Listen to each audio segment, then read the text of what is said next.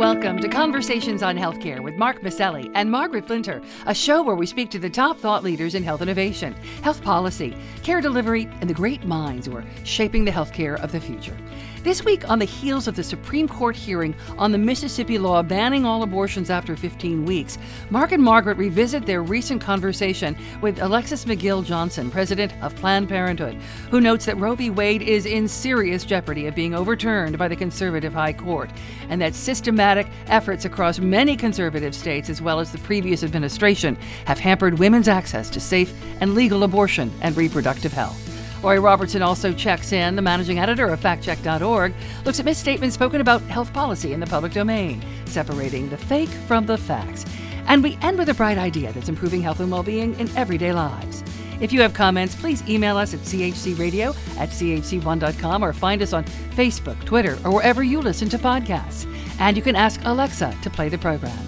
Now, stay tuned for our interview with Alexis McGill Johnson, president of Planned Parenthood, here on Conversations on Healthcare. We're speaking today with Alexis McGill Johnson, president and CEO of Planned Parenthood Federation of America, now in its centennial year, and Planned Parenthood Action Fund. A seasoned activist and organizer, she serves on the boards of Color of Change and the Leadership Council for Civil and Human Rights. Alexis, welcome to Conversations on Healthcare. Oh, thank you so much for having me. It's a delight to be here. Well, Alexis, we're approaching the 50th anniversary of Roe versus Wade, the Supreme Court decision which legalized abortion. But never since that time have American reproductive rights seemed so in peril. And we can simply start with the most recent Texas law, SB 8, banning all of abortions after 6 weeks. The law allows average citizens to sue anyone connected to such abortions. And late last week, the Supreme Court stated its intent to uphold certain aspects of SB 8. Can you bring our listeners up to speed on the intent of the law and the latest developments around it? Well, last week, the Supreme Court granted both our and the Biden administration's requests to hear the challenges to SB 8 on November 1st, and that is significant. We were looking forward to our patients and providers finally having their day in court, but they have allowed this law, as you have named, not just unusual, but particularly cruel, to remain in effect despite the devastating harm that we have already seen. SB 8 is a 6-week blatantly unconstitutional ban against abortion. Normally, when you have an unconstitutional law, you are able to appeal to the state. Instead, what Texas has done is created a provision where the state actually cannot enforce the law that they created, and instead empowers average citizens, even outside of Texas, to enforce the law with what's been called a bounty hunting provision. That if they find out that someone has had an abortion after 6 weeks in Texas, anyone who has helped them secure that access to abortion can be charged with a $10,000 fine. So it is incentivized in the most perverse way behavior that pits citizens against citizens, neighbors against neighbors, and has in effect stopped the provision of abortion care after 6 weeks, sending thousands of people seeking access to care outside of Texas into neighboring states, all the way up to where I am in the Northeast. So it's abominable.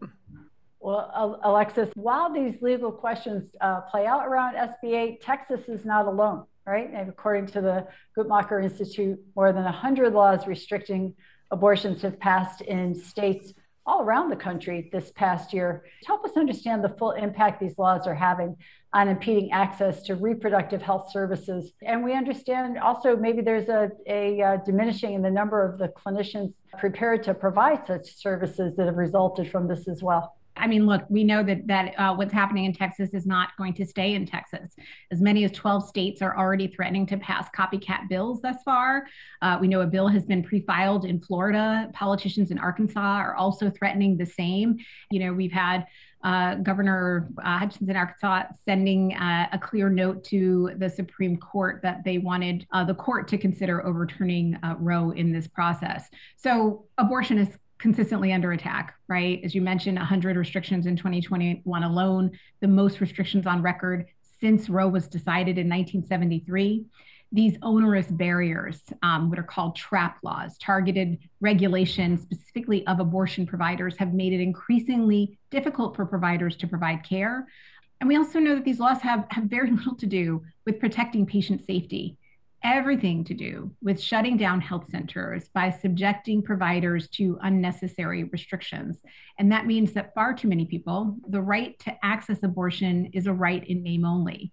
Part of the tactic that undergirds these bans is not just to shame the person seeking access to abortion care, but also the people around them who are doing that. And I think that's what we are seeing, not just in Texas, but in the neighboring states that are also poised to enact similar bans. Alexis, last check, hundreds of Texas women have been forced to cross state lines to gain access to abortion, and women can't necessarily afford the time to travel with all the responsibilities that they have. And it's really become a serious impediment to clinicians practicing in Texas and causing strains, I would imagine, in all the bordering states, as you just mentioned. Tell us a little more about what you're seeing on the ground. Paint a picture for us. So as you can imagine, right, in rendering the right to access abortion is effectively meaningless in the state.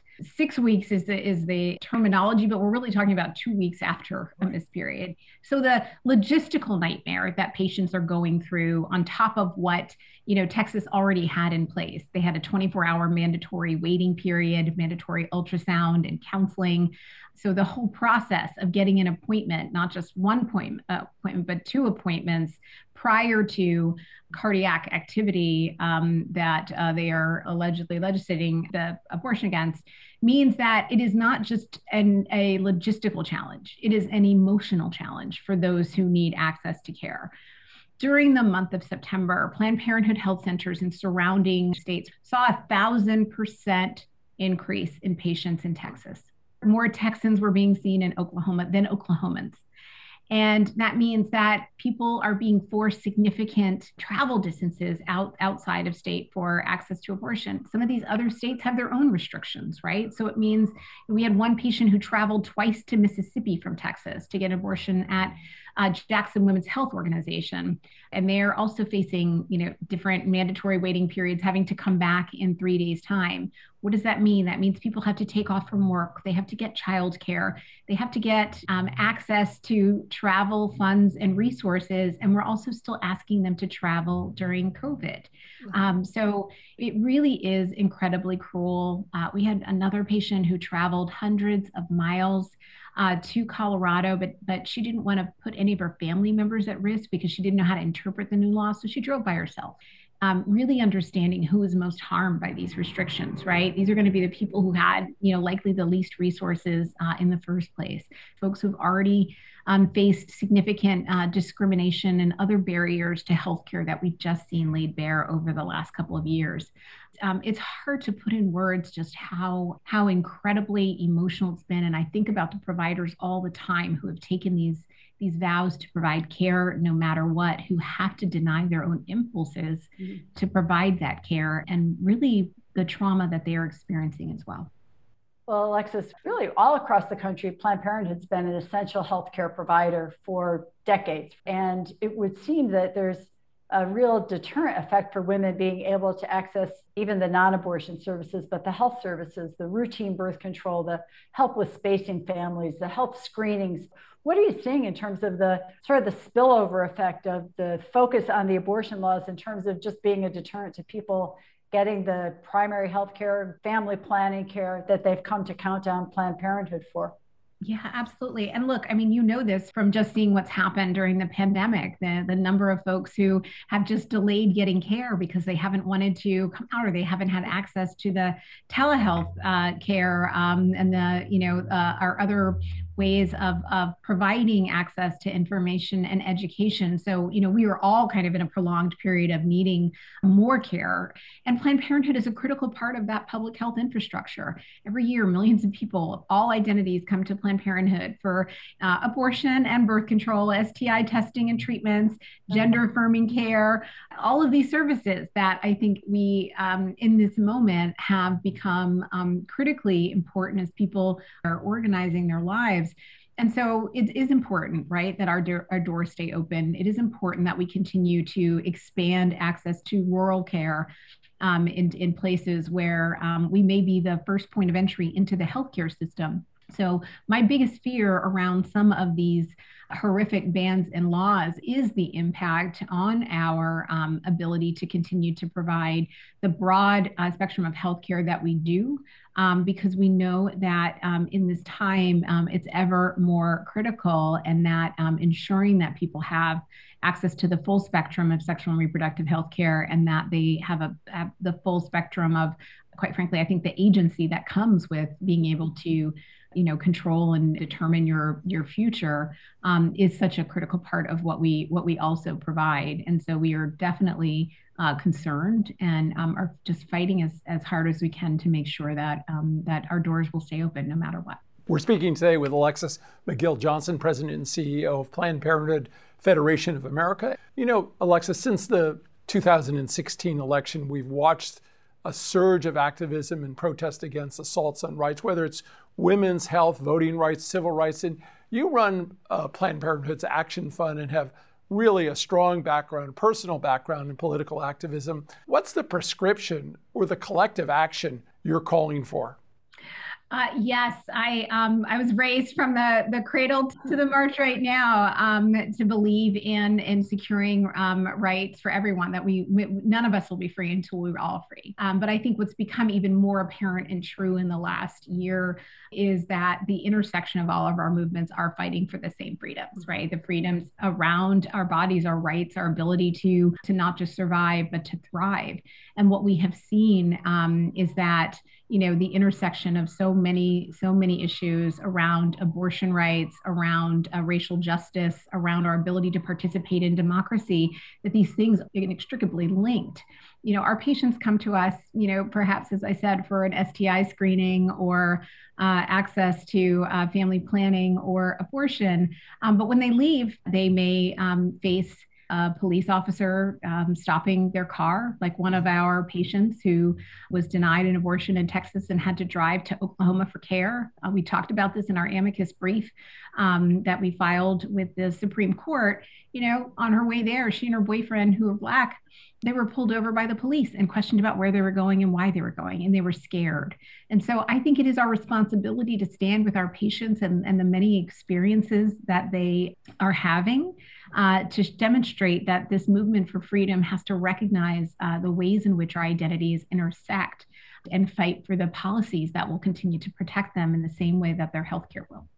Well, Alexia, I'm going to maybe try and inject a little bit of good news, and that is the Biden administration has revoked a Trump-era ruling that barred health clinics receiving Title X funding, which I think of as family planning funding, from offering patients information on how to end a pregnancy. I wonder if you'd share with our listeners how that so-called abortion gag rule impacts access to full reproductive health for our patients, and what do you think we'll see once the Biden reversal goes into effect on November 8th. It's hard to build something up after you've kind of taken it down. Be curious your thoughts on that. Yeah, it is tremendous to have a partner in the White House and throughout the administration that truly understands the importance of basic family planning, healthcare, why it plays such a critical role in our communities. Health education, the ability to provide people with the full scope of sexual and reproductive healthcare services, like that is essentially what was being denied under the Title X gag rule that had been in place for 2 years by the Trump administration. Prior to 2019, every year, Planned Parenthood health centers served about 40% of the 4 million patients that rely on Title X. It was harmful to have the gag rule. It was asking providers to provide substandard care. It was asking providers to withhold information to patients on all of the options available to them. It slashed provider capacity in half and created more barriers to affordable health care.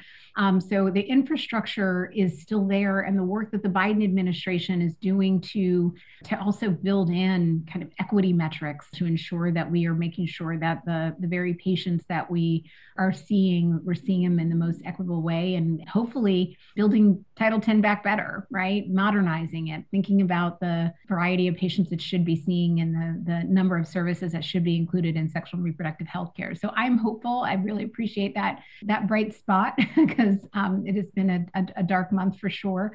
But it is great to have partners who are really understanding how critical expanding access to healthcare broadly is going to be for this country.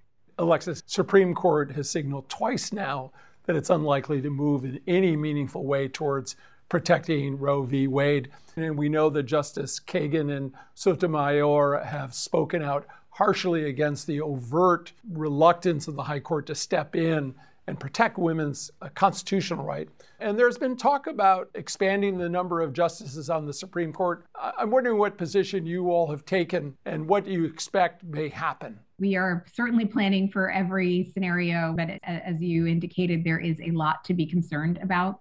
You know, it is a particularly grave time for abortion rights, and there is no question that Roe is hanging on by a thread. It has also been meaningless in many states. I think what we are seeing in response, particularly to SB 8 in Texas, and the idea that the court is taking up Mississippi in such a way that goes to the essence of Roe, whether or not we get to make decisions pre-viability versus the state lawmakers. It means that people are waking up to the idea that Roe could no longer exist after half a century. And as you said just before, it's hard when you take a right away that has existed for a really long time. You know, people are going to fight back. You already feel the energy and the hurt. So we're preparing. We're working with our partners to do whatever comes next. What is true is that there is literally no state in the union where banning access to abortion, getting rid of Roe, is popular. What we have right now are a number of states, 26 states in particular, that have essentially a vocal minority of lawmakers who are creating laws that go against the will of the people. And I have to believe that when these protections, these federal protections, are potentially gone under Roe, that people will be pushing for proactive legislation to protect abortion, fighting, ensuring their lawmakers have respect for our health and rights.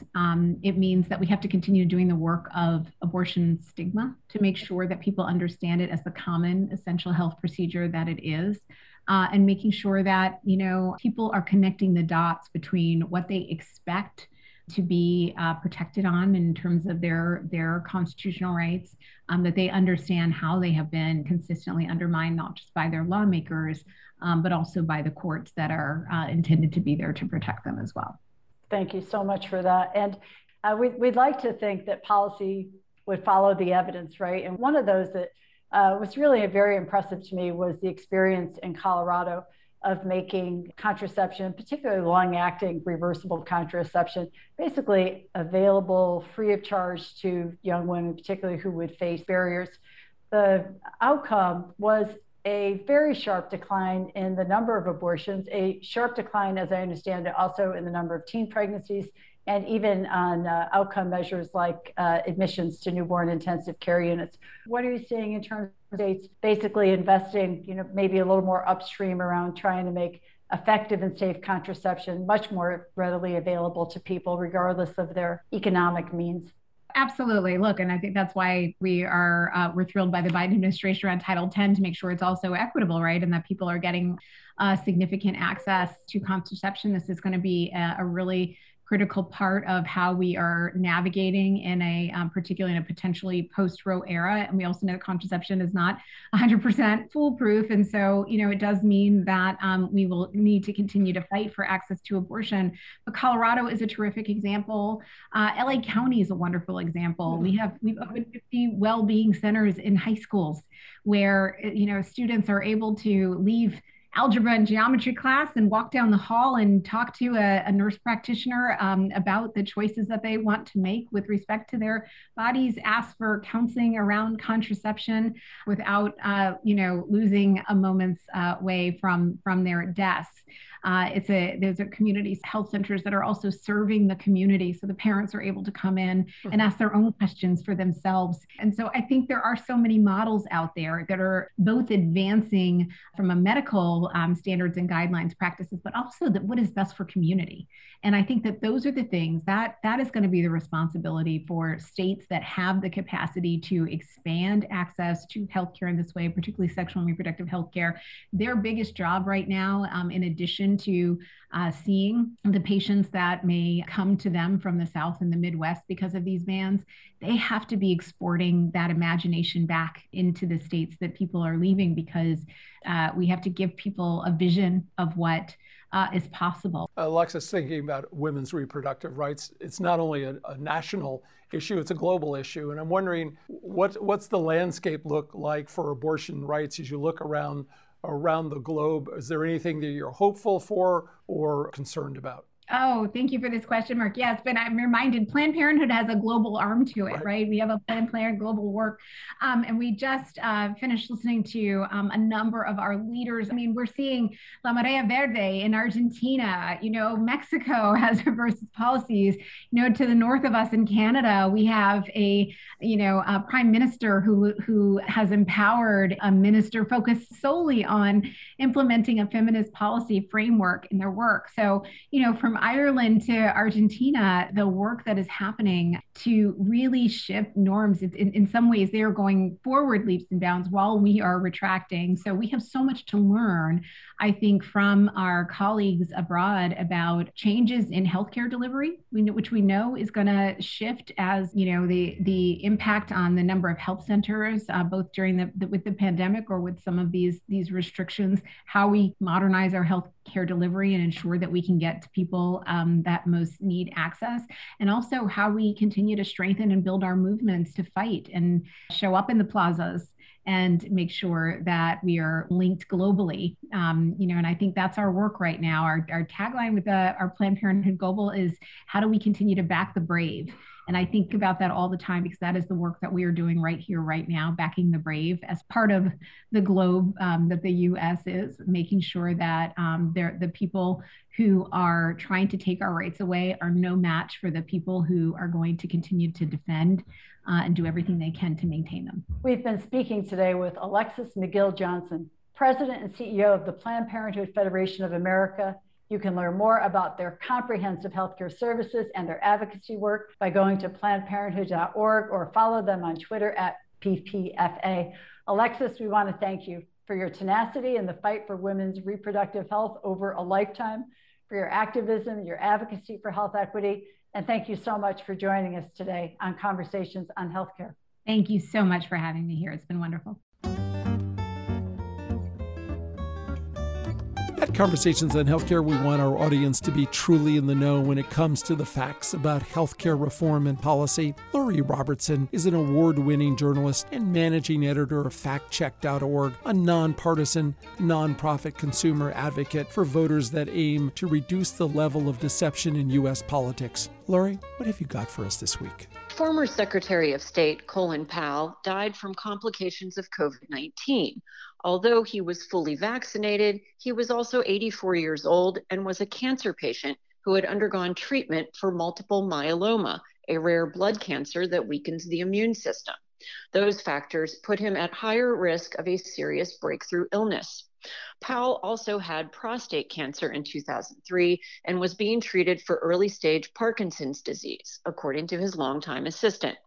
His death does not mean the COVID-19 vaccines don't work, as many social media posts suggest. Experts say Powell's death underscores the need for more people to be vaccinated to help protect not only themselves, but also transmitting the disease to others, especially the most vulnerable.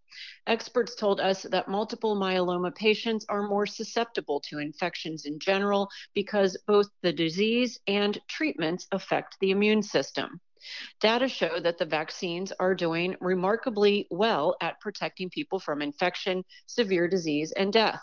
According to the CDC, in the month of August, unvaccinated people were 6 times more likely to test positive for infection with the coronavirus and 11 times more likely to die from COVID-19 than the fully vaccinated. but no vaccine is foolproof, and some number of breakthrough infections, even some leading to death, are expected. Preliminary research shows that multiple myeloma patients and those with other blood cancers are less likely to mount strong immune responses to vaccination. Evidence also shows that some immunocompromised people can benefit from an extra dose of the COVID-19 vaccines. Powell got his second dose of the Pfizer vaccine in February, but had not yet gotten a booster shot. And that's my fact check for this week. I'm Lori Robertson, managing editor of factcheck.org. Factcheck.org is committed to factual accuracy from the country's major political players and is a project of the Annenberg Public Policy Center at the University of Pennsylvania. If you have a fact that you'd like checked, email us at chcradio.com. We'll have factcheck.org's Lori Robertson check it out for you here on Conversations on Healthcare.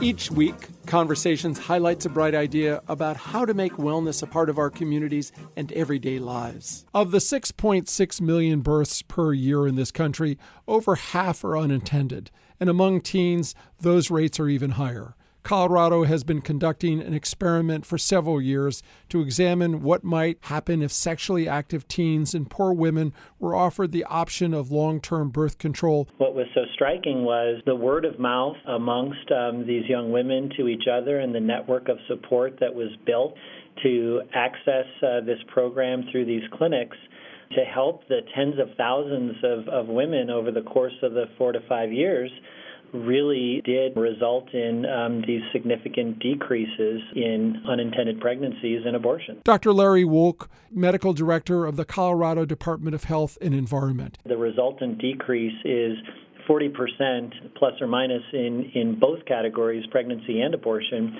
to more than 50, even approaching 60% reduction in those unintended pregnancies and abortions. There was a significant economic benefit to the state as well. We've seen a significant decrease in the number of young moms and kids applying for and needing public assistance. The incidence of sexually transmitted diseases dropped in this population as well. And amongst young women 15 to 24, we've seen a decrease in sexually transmitted infections, and the rates are now below the national averages. A free, long-term contraception program offered to at-risk teens and women trying to avoid the economic hardship of unplanned pregnancies, leading to a number of positive health and economic outcomes. Now that's a bright idea.